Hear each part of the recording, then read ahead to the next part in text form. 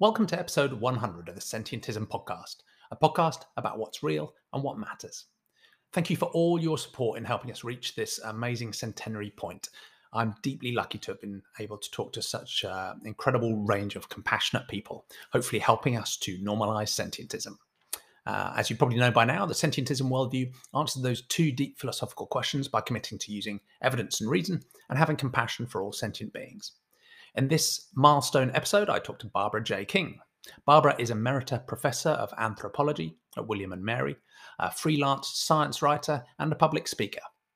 The author of 7 books, including the new Animals' Best Friends, Putting Compassion to Work for Animals in Captivity and in the Wild, Barbara focuses on animal emotion and cognition, the ethics of our relationships with animals, and the evolutionary history of language, culture, and religion. Her book, How Animals Grieve, has been translated into 7 languages, and her TED Talk on animal love and grief has been seen by over 3 million people. Sorry about the puppy noise in the background. I'd love to know what you think of this episode and the 99 others. Don't forget to work through our back catalogue if you've just found us. Every person who reviews and rates or shares our podcast with a friend helps us nudge more people towards more compassionate, rational thinking.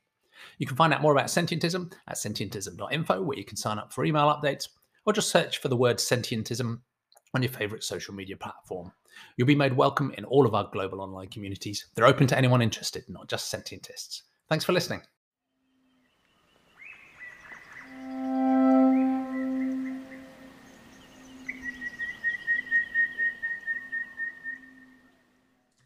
Good morning, Barbara. How are you? I'm quite well. Thank you. Great. Well, thank you so much for taking the time to join this series of Sentientist Conversations. And it's an honor that you've listened to a couple of episodes already, so you know the context. But in simple terms, it's a series of conversations about what I think are the 2 most important philosophical questions. You know, what's real and how should we choose what to believe?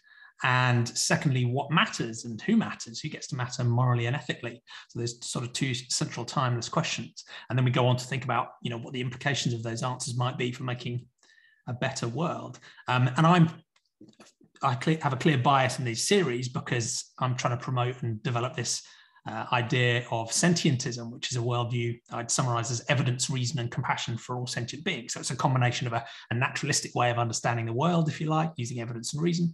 And then when it comes to ethics, it talks about setting our moral scope of consideration, our compassion, if you like, such that we grant compassion and moral consideration to all sentient beings, any being that has the capacity to experience suffering or flourishing.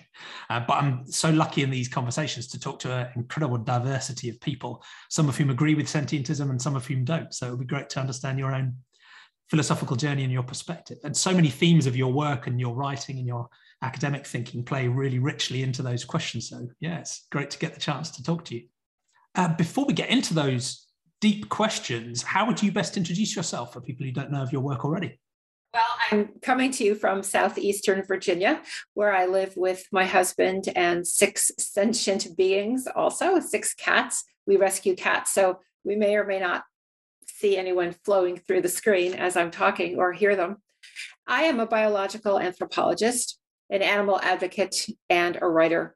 So in 2015, I jumped ship from academia and struck out on my own to be a freelance science writer and public speaker. And all of the work that I do in any of these 3 roles really does center around questions of animal cognition, animal emotion, animal-human relationships, and how we can make the world a better place for animals. So it's been a very interesting thing. I felt like I was jumping off a cliff a little bit, leaving a secure job that I'd had for 28 years teaching anthropology, just striking out on my own. But it was the best decision I've ever made. And I'm greatly enjoying having more time to do what I really want to do, which is to bump up that animal advocacy space and really get out there and talk to people in various ways. Of course, through my books, my TED Talk, and good interviews like this one. Yeah, it's wonderful. And I'm not sure the audience for my little amateur podcast on YouTube will quite match the 3 million views I think your TED Talk has, but every little helps, I guess. Oh, of course. Yeah, no, it's great. And it's fascinating for me because I'm not an academic in any of these fields myself, very much an amateur, but I've spoken to many academics.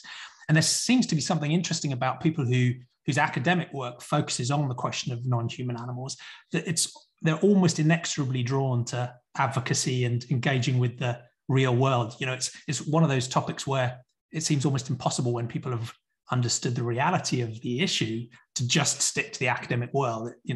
There's almost this draw to advocacy and wanting to do something about it. That's so true. When I was, coming up in graduate school, I watched Jane Goodall, Dian Fossey, and other really sort of popular science heroes going in that direction, away from scholarship to advocacy. And at that time, I did not understand it. Now, I started out doing field work on baboons in Kenya and also studying great apes in captive situations. And I was very drawn to the mix of quantitative and qualitative data and just focusing on these animals for what I could learn about them. But soon it sort of became overwhelmingly clear that I wanted to work for animals as well as on animals. And I agree with you. For me, that's a very natural emergence from coming to profoundly understand, as much as I'm capable of understanding, their degree of thinking, feeling, and being in the world, and trying to deal with, the human influence and the human impact on their lives.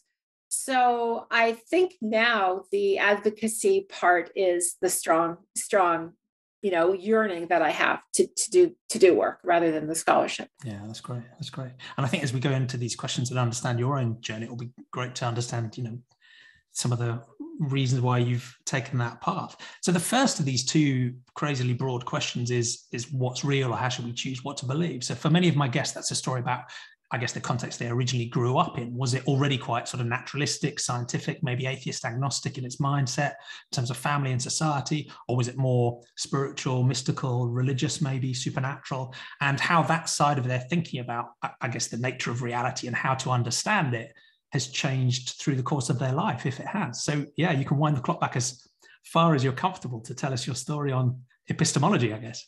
I was growing up in New Jersey, suburban New Jersey, a small town called Shrewsbury. And at that time, at that place, at least in the circles I was living with, it was just natural to go to church, go to temple. And that's what I did. I was raised Presbyterian, so a Protestant church in Shrewsbury. My mother had converted from Catholicism to be Presbyterian when she married my father in wartime in the 1940s. So it was just sort of expected in my community. And I was sent to church and to Sunday school. And I remember vacation Bible school, but it was very low key. It wasn't something that my parents particularly emphasized. It was just expected. One believes in God, one has a Bible in the home, one learns these things. But I remember it as a church where we'd go to, say, the Strawberry Festival every June. The community would come together. It was a place for me to hang out with kids. It wasn't ever particularly a part of my identity. It was just kind of background. And my parents just didn't question that there was a God, that God was to some degree in charge of us. And I really kind of just fell into that. And then came college. I arrived at college in New Jersey. I went to the state school, Rutgers. My parents were very working class. They hadn't gone to college. This is the first person in the family to go to college. They were wonderful in seeding my life with books and music lessons, and they wanted college for me. But this was a very new experience for our family. And I arrived with my Bible. And, like within 2 or 3 semesters, that was all kind of exploded. And I started taking theology classes and religion classes and pre-med classes at that time before I discovered anthropology. By the time I left 4 years later, I was most definitely agnostic. And over the years, I just became atheist, and our family is atheist. I think a lot about that journey and why that happened. And I think it was just the idea of that most people experience who grow up in a small town and are sort of surrounded by religion, the idea of critical questioning and reading and thinking. And overwhelmingly, when I started to study anthropology and evolution, it just became clear to me that that was the path I wanted to follow, to understand science. And my parents didn't have a terrible time with that. It wasn't as if this was a terrible emotional break in the family. but it was a very new way of thinking to bring evolutionary theory into the home and talk about that. And my father died when he was 60. My mother lived much longer, till 88. And at the end of her life, she came to me and she said, Barbara, I've been listening to you and reading your books for how many years? And I really wonder now. I'm really thinking about evolution. And I really wonder if what I thought all those years is really true. I really wonder if there's a God. And, Jamie, that really shook me in a way, because it had been a bedrock of her life. And I admired the fact that in her 80s, when she was dealing with vascular dementia, she was open to thinking about these questions. And that just really, it kind of blew me away. Yeah. Honestly. Yeah, it's impressive. It's impressive. And the dynamic is interesting, because I think for some people, they go through that process of engaging with, a scientific worldview. And as you said, critically thinking about evolution and the implications of evolution for what we are and how we came to be. And that is the break from a religious worldview completely. For others, they sort of, their religious worldview retreats, but it's still there, so they say, okay, well, I acknowledge that evolution is true. And yes, the Earth universe probably was 13.8 billion years old, but I still retain a religious worldview that recasts that and says, well, okay, maybe God was the origin of the universe, still plays some influence. So it's interesting that, was it because of that learning about science and anthropology and evolution that was the break, or was there a point where you were thinking, can I hold on to a religious way of thinking, even given what I know now? Yeah, no, it was just a break completely, for the reasons that you say, and an immersion in science. I had never understood until my junior year in college that it was possible to make a life studying monkeys and apes, which became my life, and understanding, the sort of evolutionary processes that I needed to understand in order to go and do that work, that foundation for understanding animal emotion and cognition. So personally, I was never particularly interested in reconciling religion and science. However, I did go through a very intense period in my career where I was interested intellectually, not personally, in that reconciliation. So I went with a group of colleagues for 3 meetings and a book that resulted from this, where we began to think about that, bringing together a scientific worldview and a religion worldview. I went through a period of time of reading the Catholic theologian John Hout, who I thought was really quite brilliant on bringing these two together. And yet it was very much a separate thing, an intellectual questioning for me, whereas I had already decided, that I was going to throw my lot in with science, reason, and that kind of thing.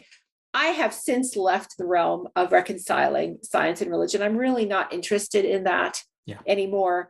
I went through a period of time, although it was a bit brief, where I was enamored of the Templeton Foundation and various questions that the foundation was raising. And it's now gotten to the point where I have actually refused money from the Templeton Foundation, because I feel that the thrust of the questions that they're asking about reconciling science and religion is not where I want to go. And furthermore, it's not what I want to support. Yeah. And I don't know the deep story behind the Templeton Foundation, because I think there's a lot of good work they fund.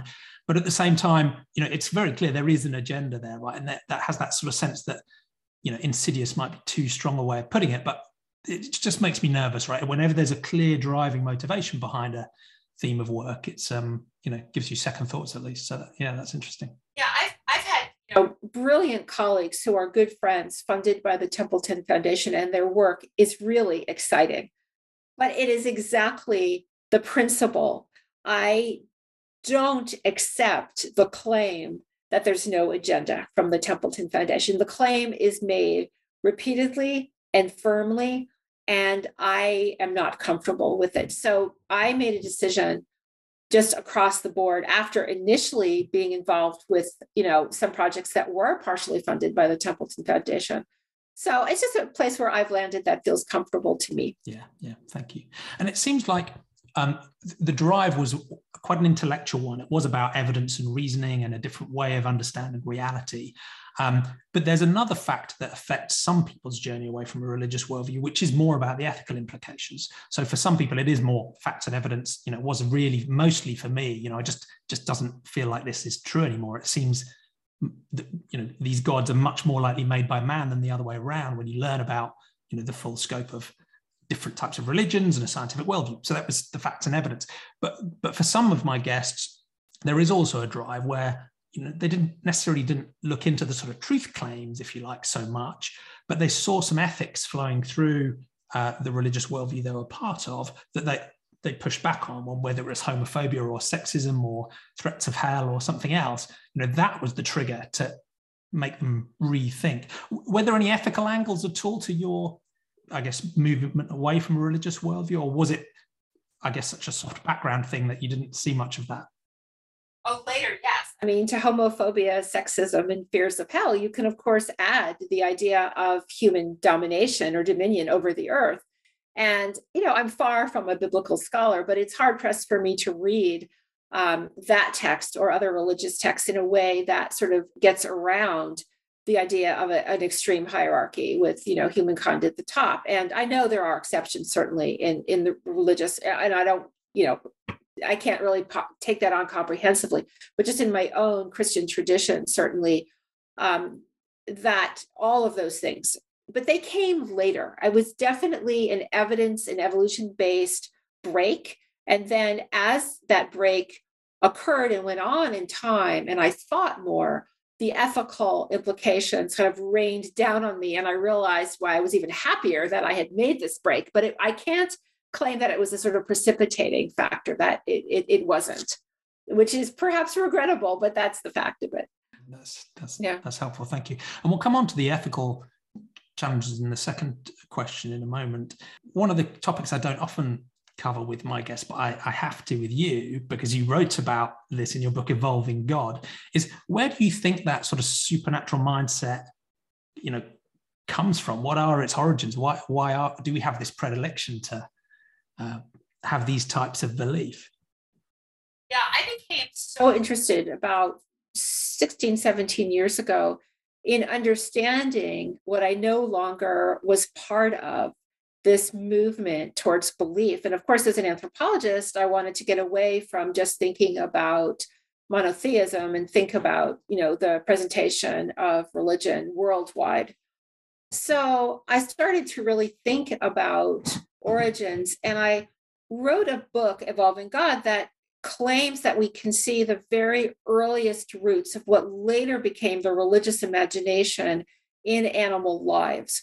So the very first thing to say is that I'm not part of a group of people who sees religious expression in animals. I'll come back to that in a minute, but rather the roots, the very earliest roots of what later became religious expression. So for example, the idea that if we could take monkeys and apes as this sort of obvious evolutionary example, that here are animals who are clearly conscious. They are capable of imagination, imagining things in their world. I could give examples. They rule follow in their groups. There are certain ways that things are done. And if the rules are broken, there's often some kind of sanction. And there's also the capacity for empathy and perspective taking. And I think without these building blocks, what came later in human evolution would have looked very different. And I think that those enabled, in a sense, the ability for hominin and human minds to imagine other beings, other controlling beings, whether they be sky gods or other sorts of gods. And this was an interesting project for me to take on, because it allowed me, in a way, to apply scientific reasoning to the origins of religion. That was a comfortable way for me to kind of explore some of these things that I'd left behind. And along the way, I ended up a bit unexpectedly in dialogue with other scholars who go further to say that we need to sort of explode our understanding of religion and make it not just a human sort of system, but one in which other animals participate. And while I disagree with this, those conversations became very, very interesting intellectually. So I could cite, of course, we know Jane Goodall makes the claim repeatedly that chimpanzees express awe and wonder at natural phenomena in the world, whether they be thunderstorms or waterfalls, and that this is an expression of spirituality at the chimpanzee level. But there's also the wonderful scholar Donovan Schaefer, who makes the claim that once we no longer tie religion only to beliefs and texts and think of it as embodied, emotional, and sensory. This opens up the ability to see that other animals have religion. And his argument is really fascinating, even though it's not one that, I accept. So it was a very interesting period. Again, I'm saying about 15 years ago that I went through all this. Yeah, that was fascinating. And there's, at the very least, there's certainly some blurred edges to all of these concepts and how they developed. But I think that's a theme that runs through many of these conversations is that it's really instructive to look at the pre-human roots of much of the way we think in many aspects. And religion is just one of those. Yeah. I mean, here we know that the religious impulse is, in one sense of the word, universal, clearly not to the individual level, but at the cultural and society level, some kind of religious spiritual impulse is there. And that absolutely fascinated me. I often argue with people who say, if something is universal in human society, that means it's automatically innate. I don't think that is a correct equation.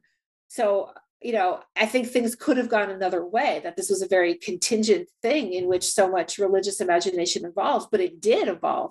So clearly, to me, that implies quite strongly that it's worth a search for primate and other animal roots for this. And I do really see a lot of continuity. I mean, we know that Frans de Waal, for example, has written along these lines as well, with the primate origins of morality, the primate origins of what might later, be considered religious impulse. Yeah. I was lucky to have Frans on as a previous guest as well.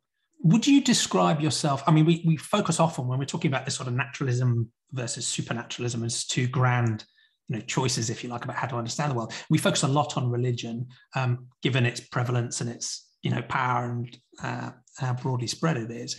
But it's not the only form of a supernatural belief. Have there been any other times in your life where you've been tempted by something that was beyond the naturalistic in terms of beliefs, whether it's a broader sense of spirituality or other forms of maybe less firmly founded belief systems? Or would you describe yourself now as sort of relentlessly naturalistic in your worldview?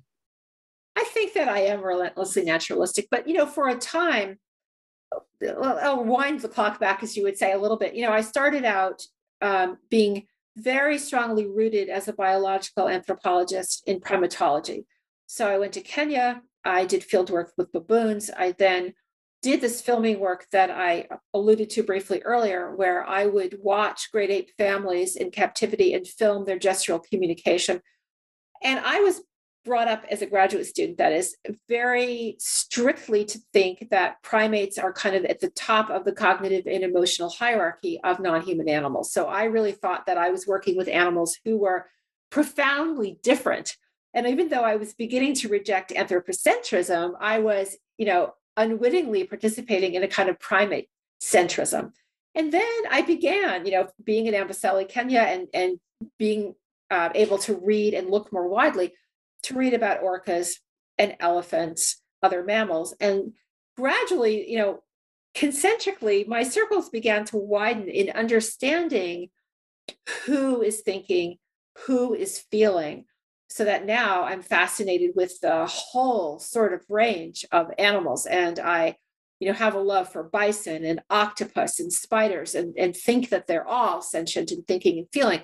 So the point in regards to your question is that at one point I became sort of overwhelmed with the awe and the wonder I was feeling in discovering all these things about a wider variety of animal lives. And I briefly flirted with the idea that this was a spiritual experience. And that didn't really resonate with me in the long run. I think that I do feel awe and I do feel wonder, but that it is very much a sense of connection with nature. I do feel that. I do feel the bigger than the human, but only at the level of the fact that, nature is everywhere. We are part of nature. We are surrounded by profoundly cognitive and emotional beings, not spirituality for me. Yeah. I feel very much the same way. I think, reality is more awesome and more wondrous than any fabrication, frankly. Reality is amazing enough. So, and I think that feeling emotionally is probably very similar to what many people describe when they're talking about spirituality or even a religious experience. But yeah, I think for you and me, it's grounded in a naturalistic understanding of the reality we share, rather than thinking there has to be something else as a source. Yeah.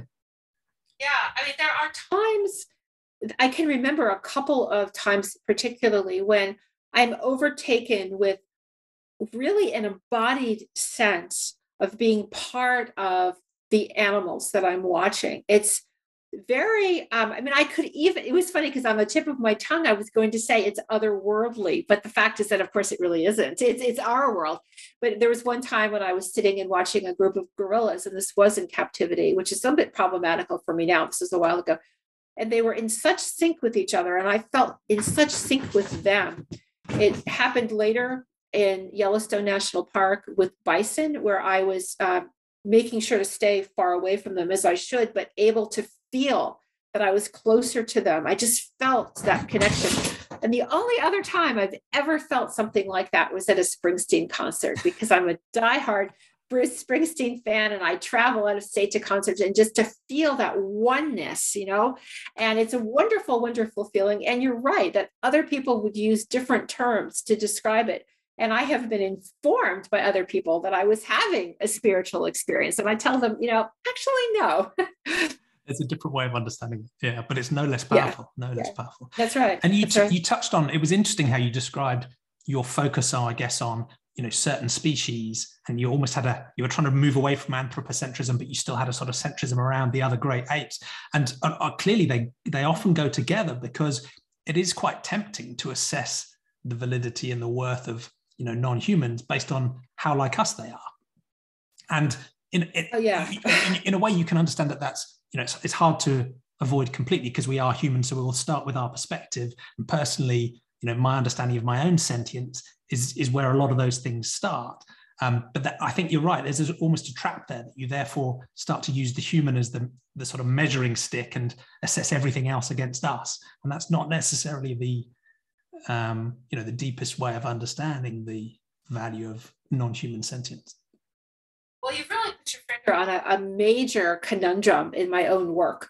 I have written 7 books now on animals, and I guess in a sense, my sort of breakthrough moment, not only in terms of getting a book out to the public, but in my own understanding of what I wanted to be doing with narrative storytelling, was How Animals Grieve, which came out in 2013. And I was asking of myself, where can I find good evidence, really scientific evidence, of the expression of grief in other animals? And I went on from there to write a book about farmed animals, largely asking how we can understand their sentience and cognition, to know that, for example, goats and chickens and pigs and cows really are smart. So I ended up, reading a whole lot of experiments, like goats can solve a task box problem. They have to go through various steps to unleash a treat in a box, and they can remember this for a certain number of days. And chickens can remember faces, and in a way, it's all asking, can animals do what we can do? And in one way, that's important, because it is a way of storytelling that reaches people. It gives them a way to see that we are not really as unique as we like to think. And the other sense, it's dangerous, because we don't want to only define animal emotion and cognition in our own terms. So I have tried very consciously, and this is, I think, more evident in my new book, Animals' Best Friends, to say we need to just try to look at animals and ask what they can do that we can't do. But how do we ask ourselves if we can't imagine a way of being in the world? And this is where thinking about invertebrates has really helped me. Thinking about octopus, thinking about spiders. I mean, we know that octopus have distributed cognition, right? They have a brain, of course, but they also have these amazing 8 arms along which all these neurons are distributed, so that when they're exploring the world with their arms, they're thinking. And being able to really think with octopus in a certain sense, that they flash their moods on their skin with their chromatophores, that when they're using their arms, they're thinking. It gets me out of that human box. I was able to meet some octopus behind the scenes at the New England Aquarium. And this was, again, a very fraught encounter for me. I was very grateful to have the opportunity, but I was also realizing that I didn't really think these octopuses should be in captivity. But this was considered by the aquarists in charge to be an enrichment experience for the octopus, that it would be not seen by the public, and it would be the octopus individual's choice to come to me and meet me. And this giant Pacific octopus named the Professor did choose to come and wrap an arm around my arm, at which point I felt that here is an individual animal who is thinking with his arm about me, evaluating me with his arm. And, just having that experience was really, really helpful for beginning to get away from that human standard. So that's an example where I'm trying to kind of push myself to do both things, to meet people and say, look, you guys can do this, and so can a goat. But also to say, hey, none of us can do this, and this octopus can. And this is how amazing the world, the natural world is. It's a powerful balance, yeah. And we'll come back to this topic of understanding, I guess, the other, particularly the non-human other as well. And that's a key part of this second deep question, what and who matters. And you and I share, a naturalistic way of understanding the world. And a challenge that is often put in front of people with a naturalistic worldview is, okay, well, how do you ground your ethics? What is good and bad for you? Because you don't have a supernatural being or a book or a deity telling you what's good and bad. So what is ethics? You're presumably not running around pillaging and being completely selfish. So why is that, and what are your ethics grounded on? So that's the essence of this second question. Firstly, how do we ground our ethics in a naturalistic way of understanding? But secondly, and you've hinted at this already, what's our scope of moral consideration, and how does that change over time? So again, it's interesting to wind the clock back and understand your sort of philosophical journey, particularly how your ethics and your morality changed, if it did, as you left a religious worldview, but then how did it develop in terms of scope of moral consideration over time too? I think where, my sense of right and wrong comes from, and what matters and what's real, all goes back to community and compassion. And I'll get to the idea that I mean a multi-species community, but just for the moment, to start with the sense of community, that, what matters, I think, is seeing each other, seeing who needs help, who can offer help. We are all going to be in a place in our lives at times when we need help or we can offer help, and just coming together as a community to really see where the harms are. And the theme of this new book that I have is to say, if we can open our eyes to harms in our various communities, we can turn them into opportunities to help. And I think it is helpful to wind the clock back because, we were talking about my being raised in a family that went to church. Certainly, kindness was a value in my family, and I was explicitly taught that we are good to the pets in our home. I grew up always with cats and had a dog. And, if I was a little rough as a young child, it was made very clear to me that this is not to happen. And, we are kind to other children and all of this. And yet, looking back, of course, I realized that we were doing this while we were having a dinner conversation where we're passing around the chicken, the turkey, the meatloaf, and this was never problematized or questioned. We would have discussions about kindness to animals and then go to a day trip to the Bronx Zoo where we would see captive elephants and, on and on. So this is not in any way to suggest that this is the fault of individuals like my parents in this family system. This was the 1960s, and it was, again, in the air. But as I began to expand my own understanding away from only primates to see other animals being important in my work and therefore in my own circle of compassion, I began to realize that our community, had to be grounded in really seeing all of these creatures and not just the ones that we have as companions in our homes or that are convenient for us to include. So that's one part of the answer. And to go back to where you and your family started from, that essentially is the default for nearly everybody. And I think it flows both through, a religious worldview, but also a non-religious worldview. And it isn't without compassion for non-humans, but it's driven by a sense of, humans are the ones that really matter. And we may deign to show compassion to non-humans where it suits us, but it's conditional. It's based on our definition of their role and our relations with them and how we would like to work with them and use them. So that's why it can be selective compassion to companion animals and certain charismatic wild animals, but certainly not to farmed animals or vermin or invasive species and so on. But it feels to me that it's too simplistic to say humans by default don't have compassion for non-human animals. I think they do, but it's a compassion that still comes out of this anthropocentric, seeing humans as the be-all and end-all of all value. And in a religious worldview, that is the dominion, the humans have a soul. So it's an interesting balance, and it is a fundamental shift, as you said, between that sort of, if you like, somewhat patronizing conditional granting of consideration and a fundamental identification with the other individual. Well, yes, in my home where kindness was being taught, we would never have thought to question eating a chicken or squishing a spider. And one of the things that I've written about is how much I've fallen in love with spiders, and just thinking about how it was a knee-jerk response. They're vermin, they're in the way, we're going to kill them. Whereas now I spend time watching the orb weaver spiders that come to Virginia at late every summer, and I read about and write about spiders. Well, at the same time, I realize that, I kill fleas, I kill ticks. It's an interesting thing because I still draw a line. It's just a very, very different sort of line. So the two ways in which I have been really asking myself about my own journey in animal compassion involve eating animals and thinking about the use of animals in science.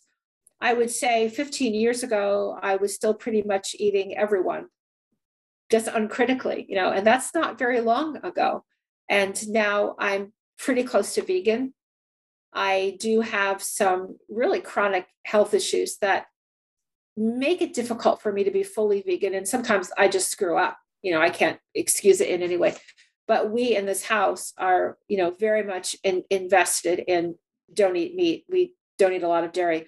And that came out of this gradual expansion of understanding that these animals, want to live. So I'm at a point now where I'm talking to people who will say, yeah, I really care about humane slaughter and I don't want to eat from factory farms. And so that's the kind of line drawing that interests me now, because I can't make sense anymore of the phrase humane slaughter when, for example, a pig who clearly can suffer or flourish, clearly can have a good day or a bad day and would live to be 15, 16 years is killed at 6 months. And the idea that, okay, it's humane slaughter does not compute because this animal wants to live. And that whole, I feel so deeply about this that it becomes difficult for me to be the person I want to be and really be compassionate, not just to farm animals, but to people who are doing what I did 15 years ago. So it is something that I struggle with a lot because I don't want to be that preacher. I don't want to be that person. And at the same time, as an anthropologist and an advocate, I grapple with this idea that, the world needs to go plant-based. And that is so simplistic because if we're not offering the world alternative proteins that are affordable and accessible, then this whole project is a non-starter. Because, having lived in Africa, I realize how many millions of people feed their families from protein from the sea, from raising chickens and pigs, so it's great to say that we should be eating plant-based and for me to feel that passion. But if it's not possible for the world's people to do that, then, we're not really talking about global food justice. Yeah. And we'll come back to that in the final question about how to drive positive change in the future. Your journey to appreciating the moral value of non-humans as well. And I think for me, it took plenty of time as well. And that sense of remembering who you were before, we weren't bad people before. We were products of our social environment and the context we'd grown up in and our own biases and intellectual failures and so on. So I think that is a great source of compassion when we're dealing with other people who are, still thinking about it or haven't started thinking about it. But was that, did you find that a difficult journey, both practically and socially and emotionally, to sort of actually go from this position where you had a sort of theoretical compassion for non-humans to actually driving the implications of that through into your life? Practically, in some ways, difficult, I guess. Having a life partner who was thinking the same way as I did was really wonderful. And raising a child who was very, very open to this and has always been deeply invested in social justice made my little bubble of where I lived, made it sort of easy. But, I have to admit, in the beginning, I did have a lot of food cravings that were based on the fact that I'd been eating a certain way. I had certain comfort food. Chicken pot pie was my comfort food, So on a very small, I guess, non-significant level, there were practical issues. The harder things are for me now in wanting to understand how people can't see the planetary crisis, the climate crisis, the animals suffering crisis, and all these other things, and act. So I sometimes worry about what you were talking about, the idea that this should be a source of compassion, that we were not always the people we are today. But I often fail in that because I'm impatient. I think the animals are waiting, right? And so I try to write and speak with a great deal of humility because I screw up so often, and I'm not always the advocate that animals need. And I'm fully aware that even eating the way I do is no panacea, that animals are still hurt by the fact that I eat vegetables. But the moral conundrum and the hardest part of this for me is just trying not to sort of grab people and say, this is urgent, this is a crisis. And it doesn't matter that you do X, Y, and Z the way that I do, but if people aren't trying, aren't engaged, aren't in some way trying to change, who they eat or helping others in some way, it just makes me a bit crazy. And that's a problem, though. I mean, I'm not saying that's a great thing. It's not something that I admire in myself. Yeah. And it is difficult because I think once you've seen an issue like this and you're on the other side of it and you look back, it's so obvious. It's so obvious and it's so egregious. The harm is so egregious and so easy to stop that it does lead you very naturally and directly. And I can imagine advocates in many human social justice causes feel just the same way, where it's like, how can you not get this, right? So it leads you naturally into that preaching, strident, moralizing, tone. And I guess that's the eternal difficulty as well. I think that approach of advocacy does help drive some people. It's just not enough. It's just not fast enough. And for many people, it turns them off and it becomes this sort of polarizing, in-group, out-group thing where you can actually push people away. So that's one of the eternal challenges that I think, we'll come back to on the final question. Before we come off this question of moral scope, you touched on the environmental crisis and the climate challenges. And I think I share your frustration that, this is just another line of argument that should lead us in the same direction, for example, against, away from animal agriculture. But I think there's a couple of reasons why that doesn't operate as effectively. And again, some of it comes back to this idea of moral scope, I think. So some people will challenge a sentientist worldview and say, look, you're going too far. We need to just, humans matter, and that's it. That's the end of the ethical story in terms of scope. And you and I would reject that clearly on the basis there are, maybe quadrillions of other beings that have a perspective and they can suffer and they can flourish. And there's no rational reason to exclude them from moral consideration, just as there's no rational reason why we would arbitrarily exclude a subgroup of humans from moral consideration either. So, I think you and I will agree on that at least, although most of the rest of the planet might differ. But some people challenge it and say, look, you haven't gone far enough. And one of the first times the word sentientism was used, it was criticized for being discriminatory because it was coming from a biocentrist or an ecocentrist point of view, saying, what about the non-sentient beings or the non-sentient stuff, like plants, rocks, rivers, ecosystems, habitats, the earth as Gaia? How do you think about people who want to go beyond sentience in terms of granting moral consideration? I'm often challenged by people who think that I neglect plants and that plants should be part of our moral scope.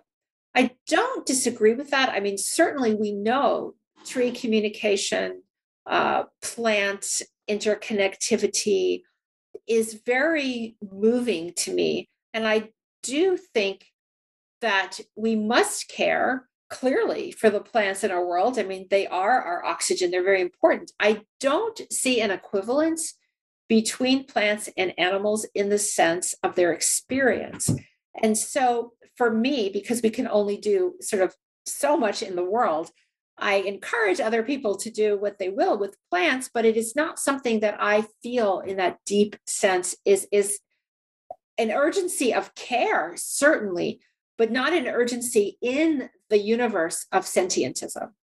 So, I'll try to make this brief and you can stop me if I'm off on the tangent, but I am challenged by people who say, why aren't you working for humans when there's so much human suffering in the world? And my answer to that is that I think I am. I truly believe that because of the One Health, Just One Health perspective of connectivity, that I am. So my recent work has very heavily focused on working towards animal-free biomedical science, owing to the cruelty of animals in laboratories, not only the 75,000 monkeys that are in the United States laboratories, but all the rats and mice, dogs, cats, ferrets, and so on. And when I say that the science of the future, very near future, is better science with animal-free methods, I feel that I'm working for human health as much as I am against animal cruelty. And that argument parallels with almost anything I could think of with animals in agriculture, animals in zoos, compassionate conservation instead of lethal management in the wild. So I just wanted to kind of get that in there.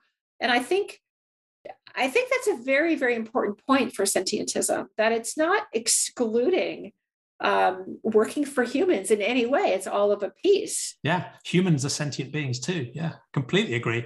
And I think that's one of the central things about this final question. How can we make a better world? And before we come on to that, I just wanted to tie up that point you made about plants and the ecosystem and the environment. I'd share that view that plants, ecosystems, environments are all richly important. So even a strictly sentientist view, and I tend to be quite strict, absolutely cares about all of those things, but it cares about those things because of their impact on the sentient beings. But again, I'd agree. I think there's an enormous complexity in plant behavior, and we should keep an open mind about as we learn more about them, fungal networks and so on. But the science I've seen so far, as you implied, gives no sense that they have a subjective experience, right? So they're rich, they communicate, they can behave in more complex ways than we might have thought. But so far, we have no basis to think that if you pull a branch off the tree actually experiences something in the way that if you harm a pig or a cat or a octopus, there is another being there,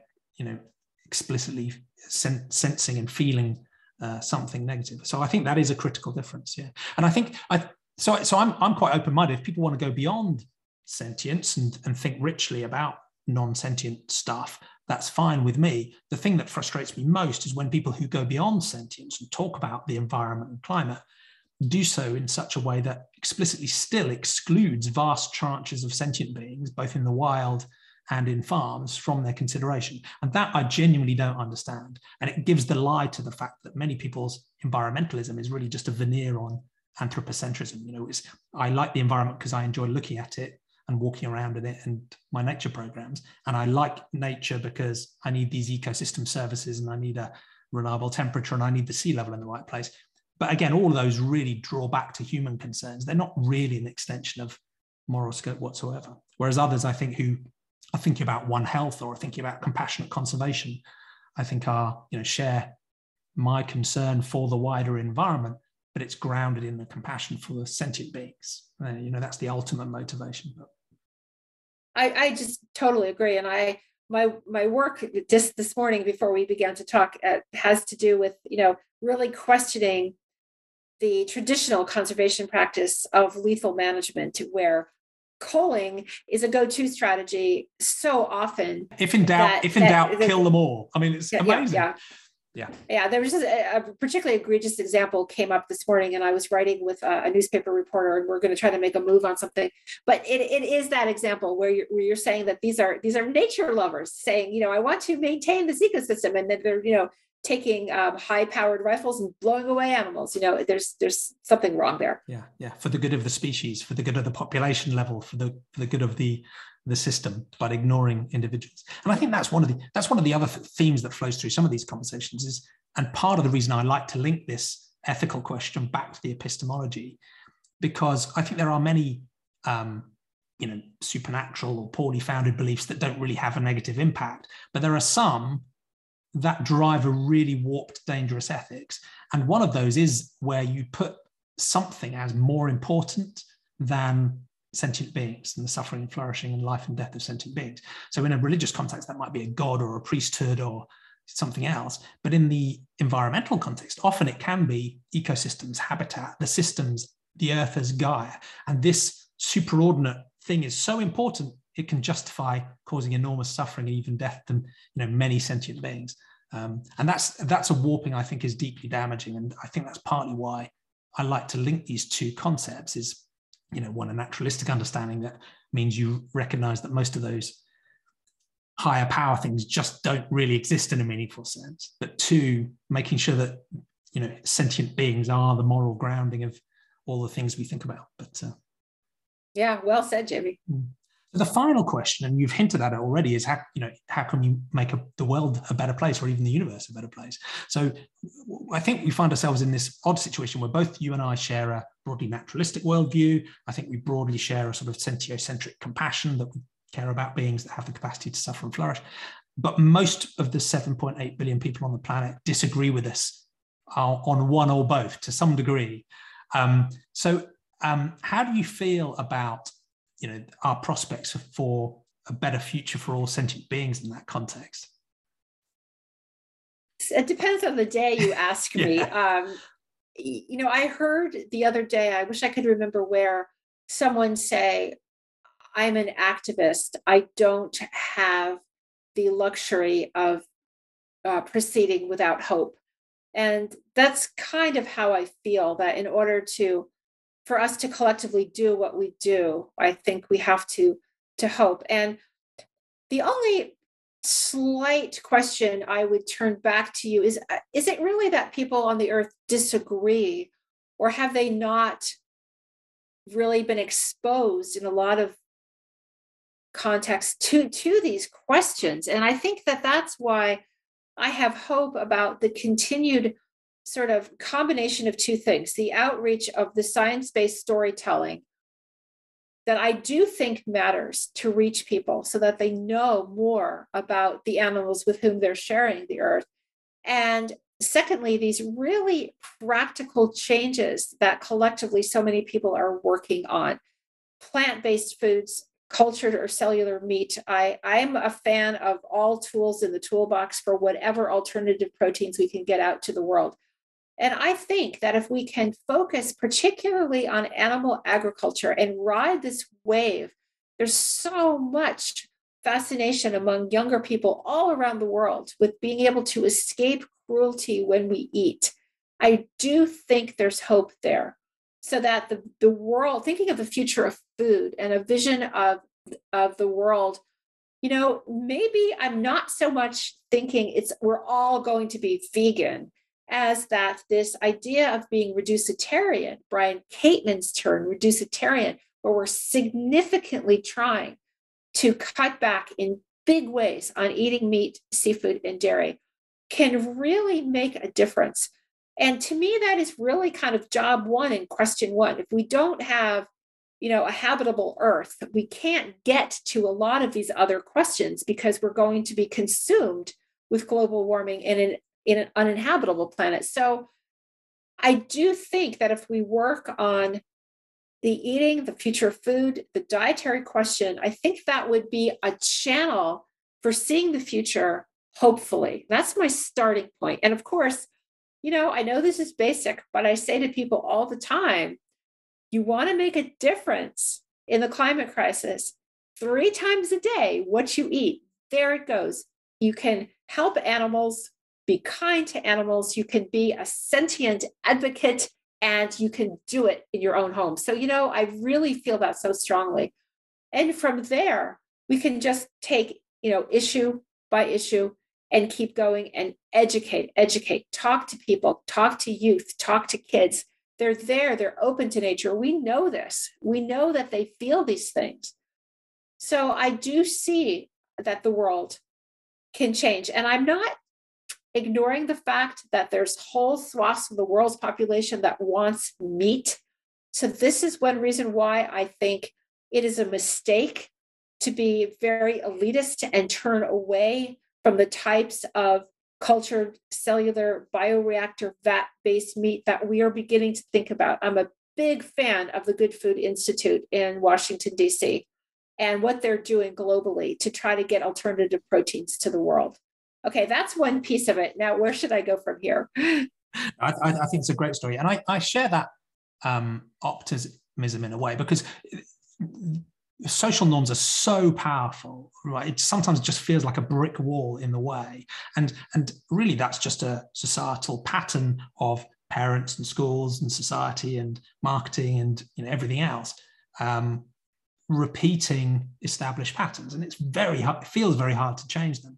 But the things that give me optimism, one is because I do think there's a sort of latent ethics that sits behind that I think you can see in most children. So I think, I don't want to be too naive I don't think children are some sort of perfect vessel that is then warped by society. But I think most young children, when they grow up, do have quite a naturalistic understanding of the world. They're using their senses to try and understand reality, engage with it honestly, and try and work out what the hell's going on. They sometimes feel like mini scientists in a way, not formalized. But I think on the ethical side, yes, of course, there are kids who out of curiosity will pull the wings off insects and so on. But I think there is a latent compassion there as well, that you talked about the evolutionary and written about the evolutionary roots for that were many tens of millions of years before humans came on the ground and came on the scene as well. So it does feel like there is this sort of latent basis for naturalism and a latent basis for actually a cross-species compassion that you'll see in most young children as well. And I think that even flows through, despite all the social norms, into adulthood. So the Sentience Institute did some survey work recently that showed a remarkably high proportion of just average US adults who were against factory farming, and I think 47% who thought that slaughterhouses should be banned. Now, how many of them had carried through the implications of what that would mean, is a different question. But there is a latent ethic there that I think in their hearts of hearts, many more billions of people agree with this sentiocentric compassion than carry it through into their daily lives. And I guess the final thing that gives me some optimism and hope is that, again, as you've talked about, these things aren't trade-offs, right? We don't have to necessarily make a sacrifice to make a positive change. These changes are good for us too. There are often win-win-wins for humans, non-humans, and the environment, certainly in animal agriculture. But I'd agree with you increasingly on the animal testing and research front. One of my, again, previous guests, Saisha Akhtar, who I'm sure you know. Yeah, again, her message is, one, of course, it's more compassionate for the non-human animals, but it's actually better science and it's better for us humans as well. So I think the combination of that sort of latent positive ethic, that win-win-win opportunity, that means all of us can do well out of it. And also when you look back through history and you see that changes are always slow and frustrating for those driving them, but they can change really quickly, right? And if you can make that change easy, both through social norms and acceptability, through alternative products like Good Food Institute and many other firms are trying to develop, if you can make it easier to do the right thing, I think we might look back in a few decades and be surprised at how quickly things have changed. Yeah, I do believe in that idea of a turning point with a critical kind of mass. And so here, I'm in Virginia, and recently KFC, the fried chicken company, brought out plant-based chicken in 400 outlets in the United States. And this was very interesting to watch what sort of happened in the vegan, vegetarian, reducitarian community, because a lot of people we're sort of saying, I'd never go to KFC. They're bad company. I don't want my food to be touched by like frying in oil that's, animal products. And the type of response that I really resonated with were people who were saying, this is great. This is not for us. This is not for people who are already vegan or nearly vegan. It's for the rest of the world. And we need to support the fact that this is going to help the tipping point. This is going to bring products and different ways of thinking to more people. And I really want to get on board with that kind of marriage again of bringing stories to people about individuals, because I think that our empathy and our compassion response is activated when we hear not just about cows, chickens, pigs, but individuals. And the same thing with animal research, and saying, look, this is great for you. Why is this better for you to eat this plant-based stuff? And I have to feel that we have a real chance for exactly what you're saying, 10 years on, a different way of being in the world. And I think there's an interesting balance. This is a timeless and often fiery debate in the animal advocacy community between, this is an unfair way to characterize it, between, I guess, if you like, the purists, the abolitionists, who are deeply frustrated at reduced vegetarianism and welfare initiatives and are insisting on the end to all animal exploitation. And their view is we have a clear moral stance, it's incontrovertible, and the challenge to them is, but you're actually not going to achieve your aims as effectively as you might by engaging with the people who don't quite get it yet. Then you have another camp, and it's not really a camp, right, who are more about, reduction, welfare, incremental changes, reaching out to the people who don't quite see it. We've got to drive these changes. And the challenge to them, I think, is, look, this is a really clear, cut and dried ethical issue. How can you see increments as positive? And what sits behind that, I think, is a worry that by taking a more incremental, more outreach, more polite, more friendly, more engaging tone, we might persuade more people, but then we'll get stuck in some sort of dead end where we've still got mass-scale animal agriculture. We've just done another round of ethics washing, and everyone now thinks it's all humane because we've got rid of cages and so on. And everyone's doing meatless Mondays and maybe meatless Tuesdays as well. Oh, isn't that wonderful? And there'll be a dead end. So, and I don't think it is. I think the answer, in a sense, is, in my mind, both, right? So I think we need the moral clarity. We need the identification with the individual victims and the understanding of the wrongness of the things that are being done, right? We need that clarity and that purity and that drive. But I think if we really want to do the best for the non-humans we're trying to help, we also, in terms of practical terms, often have to engage more practically, more incrementally, find ways of helping people bring them on a journey, make this look like an encouraging, exciting, positive, wonderful thing to come and join us in doing. And it is difficult because it feels almost, when you see this issue, you get rid of a lot of cognitive dissonance, and it's quite freeing. But it almost feels that as an advocate, you almost need to take on that deliberate cognitive dissonance, because it feels like you need to sort of park that moral purity thing in your mind. It has to stay there because that's the ultimate goal. But you've got to find more constructive ways of engaging. And it's like you say, it's really hard to do. And my snarkiness on Twitter, will always escape sometimes. Well, I also think, if I could add one thing, I think it's very contextual, because when it comes to animals in laboratories, I am done with welfareism. I'm done with the bigger, better cage, and I am pushing for, abolition, right? Along with my colleagues, I am working with a bunch of people towards a Belmont report for animals that will be parallel to the Belmont report that protected human subjects decades ago. And the idea is that we know that animal-free methods are already here and coming online, organs on chips and tissue work with, using humans as the animal model, right? We're animals, we're the animal model. And I don't have a lot of patience with welfareism. But when I turn to animal agriculture and what people are eating, my own personal sense is that failing to meet people where they are is a total failure. With science, we're working with, we want to restructure the funding sort of initiatives to make sure that these so-called alternative models, the animal-free methods, are getting more funding, getting more attention in Congress. There are paths there to work sort of strictly on the evidence and the reason, and let's get going. When we're talking about what people eat, I went to a lecture from an animal activist who said, look, you're in the mall and you're walking past the food court and you see someone eating a chicken sandwich. Go up to that person and tell them why it's wrong. I will never do that. That's just not going to work in my view. That doesn't mean that I'm content with incremental steps, but it means that the way that I am going to reach out is by saying, first of all, there's fantastic plant-based foods that is going to make this not a sacrifice at all, but to really say, like, if you're not just doing Meatless Monday, but if you're really working to reduce, that's a tremendous contribution. I admire it. I'm impressed with it.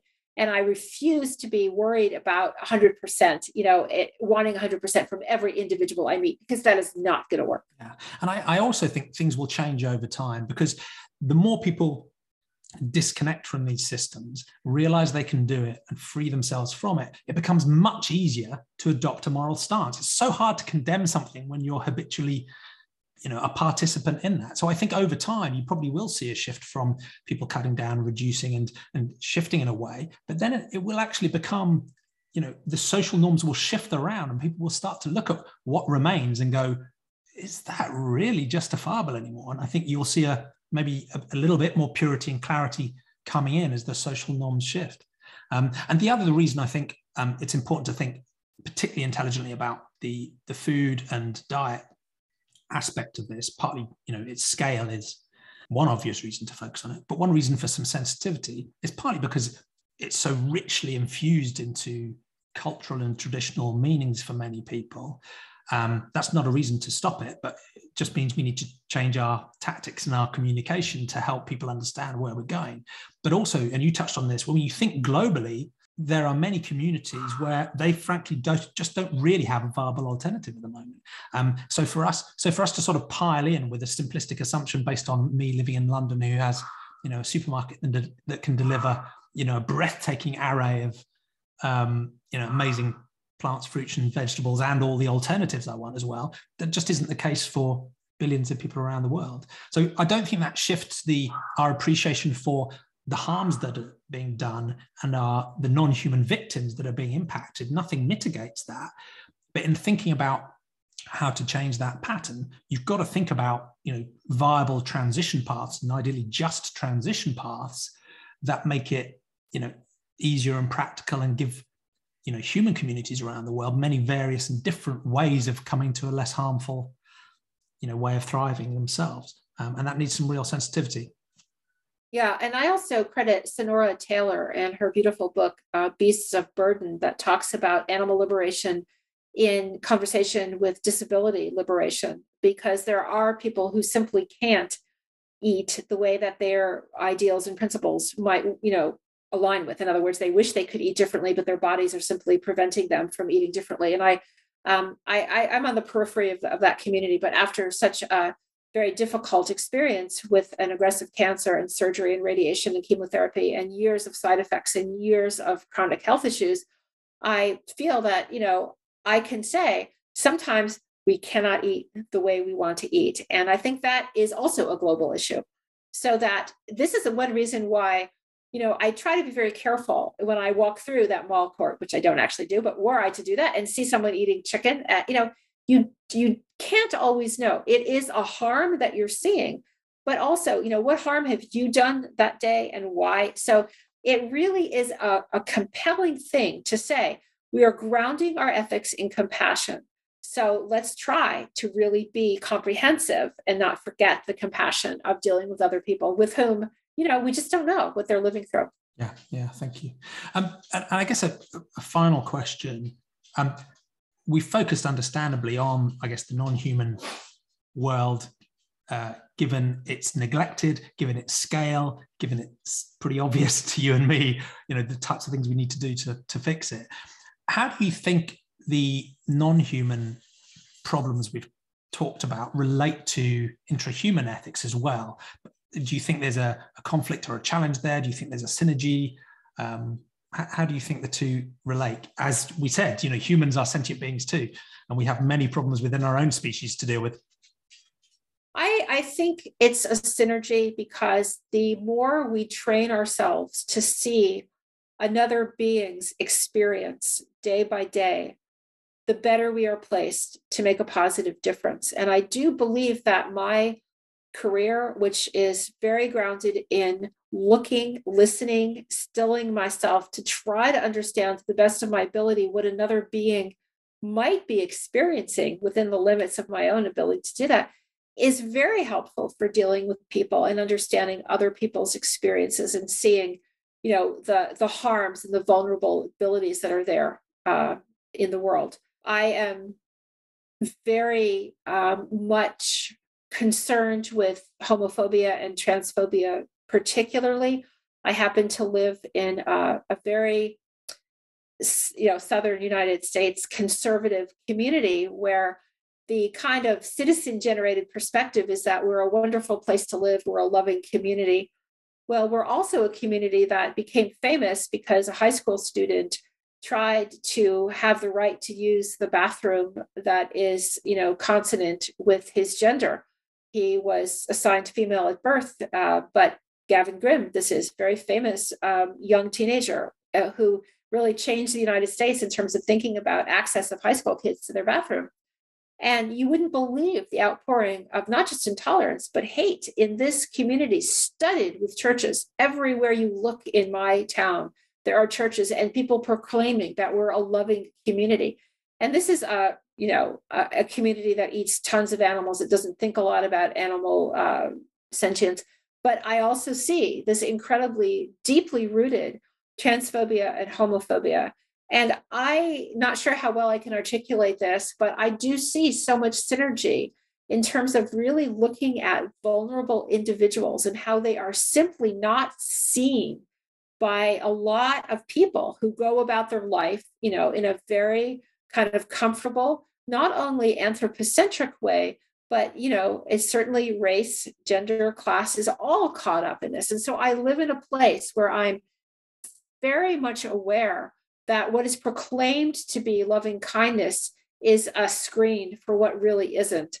And, this case with Gavin Grimm, who was a very brave person, went through the courts, and my community was ordered to pay over $1 million in court fees because this is discriminatory. It's against Title IX, it's against the Constitution, so the right outcome happened. But again, everybody was fighting it. And so why am I talking about this? I'm talking about this because my whole focus of where to make change is the community, right? So this is the community in which I live. So I work all day long on animal issues, but I can't close my eyes to the fact that there is a harm going on in this community because every kid here who is gay, queer, trans, sees this and understands that they're not seen, that they're not valued, and that matters. And so I think we can work on these things kind of a piece. We have limited energy, but they're meshed together because they're about who a being is, the intrinsic value of a being who is sentient in this world and deserves a place and deserves to flourish. Yeah, beautifully put. Thank you. And I draw it back to, you introduced our, what matters question by talking about community and compassion. And that's part of the danger with just community, is because it's often easy to exclude from that community. And I think that's why, compassion has to drive through that, as you said, that identification with the other, their perspective, the meaningfulness and the value of their own experience has to cut through the conditionality and the in-group, out-group boundaries that we apply. And I totally agree. I mean, in a way, that's partly why I'm trying to promote this sort of sentientist idea, because I like the idea of thinking of us as sentientity, if you like an extension of humanity. It's not just humans over here and non-human animals over here, and we have our own problems. There's remarkable amounts of commonality. And the core to me is that essential identification with the perspective of the other, which to me is the essence of really what morality and ethics should be, right? Is the appreciation of the perspective of the other and the decision to care about that. And that is something we can do across, the breathtaking diversity of humans, but it's also something we can do across, all sentient beings. Yeah, maybe a good place for me to end would be not with my own words, but to quote a colleague, the anthropologist Eduardo Kohn, who wrote an amazing book called How Forests Think. And this is the close as I can get to quoting, so it may be a paraphrase, but this is the idea. He said, the world is not a meaningless one made meaningful by humans. The world is the world. We are part of the world, but we don't give meaning and value to the world. That is there through all the beings who inhabit it. And as an anthropologist, what I want to work on is anthropology beyond the human and the whole multi-species community. And I think we can't deny humans' power and potential for good and ill. We can't deny that with that power should come responsibility. But at the same time, we can balance that with some humility, which I think you do beautifully, of recognizing that, sentience was around for many hundreds of millions of years before humans came on the scene, and arguably proto-naturalism and proto-morality were around a long time before humans came on the scene. And when you look around the planet today, we're a vanishingly tiny proportion of the sentient beings that are here. So fine, we're important, but, we've got to put ourselves in that context as well. Yeah. The power that we have is, of course, completely outsized. And I don't mean in any way by invoking that quote to suggest that is not the case. The power that we have taken, that we wish to take, that we at least tell ourselves we have, is terribly destructive. But I think that if we realize, again, this idea that we are surrounded, every single day, wherever we live, by other lives where everything that happens matters to them as deeply as what happens to us matters to us, that is a tremendous comfort and a responsibility to know that. Yeah, it is. And that's partly why it's so important that your outreach work, the TED Talk and the 7 books are driving that influence across the human species, because, largely we're going to determine the how things play out for good or ill. So yeah, thank you so much for all your work. Yeah, thank you. My website is www.barbarajking.com. You mentioned Twitter a few minutes ago. I'm all over Twitter about animals, and that's BJ King Ape, APE on the end. And I'm findable. So I'd love it if people would check out what I'm doing. Yeah, that's brilliant. That was exactly my question. So you anticipated it perfectly. Okay. And I'll include links in the notes as well, so people can click through. Oh, thank you. Yeah. Thank you for such a great conversation, Jamie. I enjoyed it. It's been a real inspiration, a pleasure to talk to you. Stay in touch. Okay, I will do so. Okay. Thanks, Barbara. Thanks for listening. You're helping to normalize rational, compassionate thinking. Don't forget to subscribe, leave us some stars or a review. You can visit sentientism.info to find out more, and you'd be very welcome in any of our online community groups. The biggest is on Facebook. If you like what we're doing, why not tell your friends about us?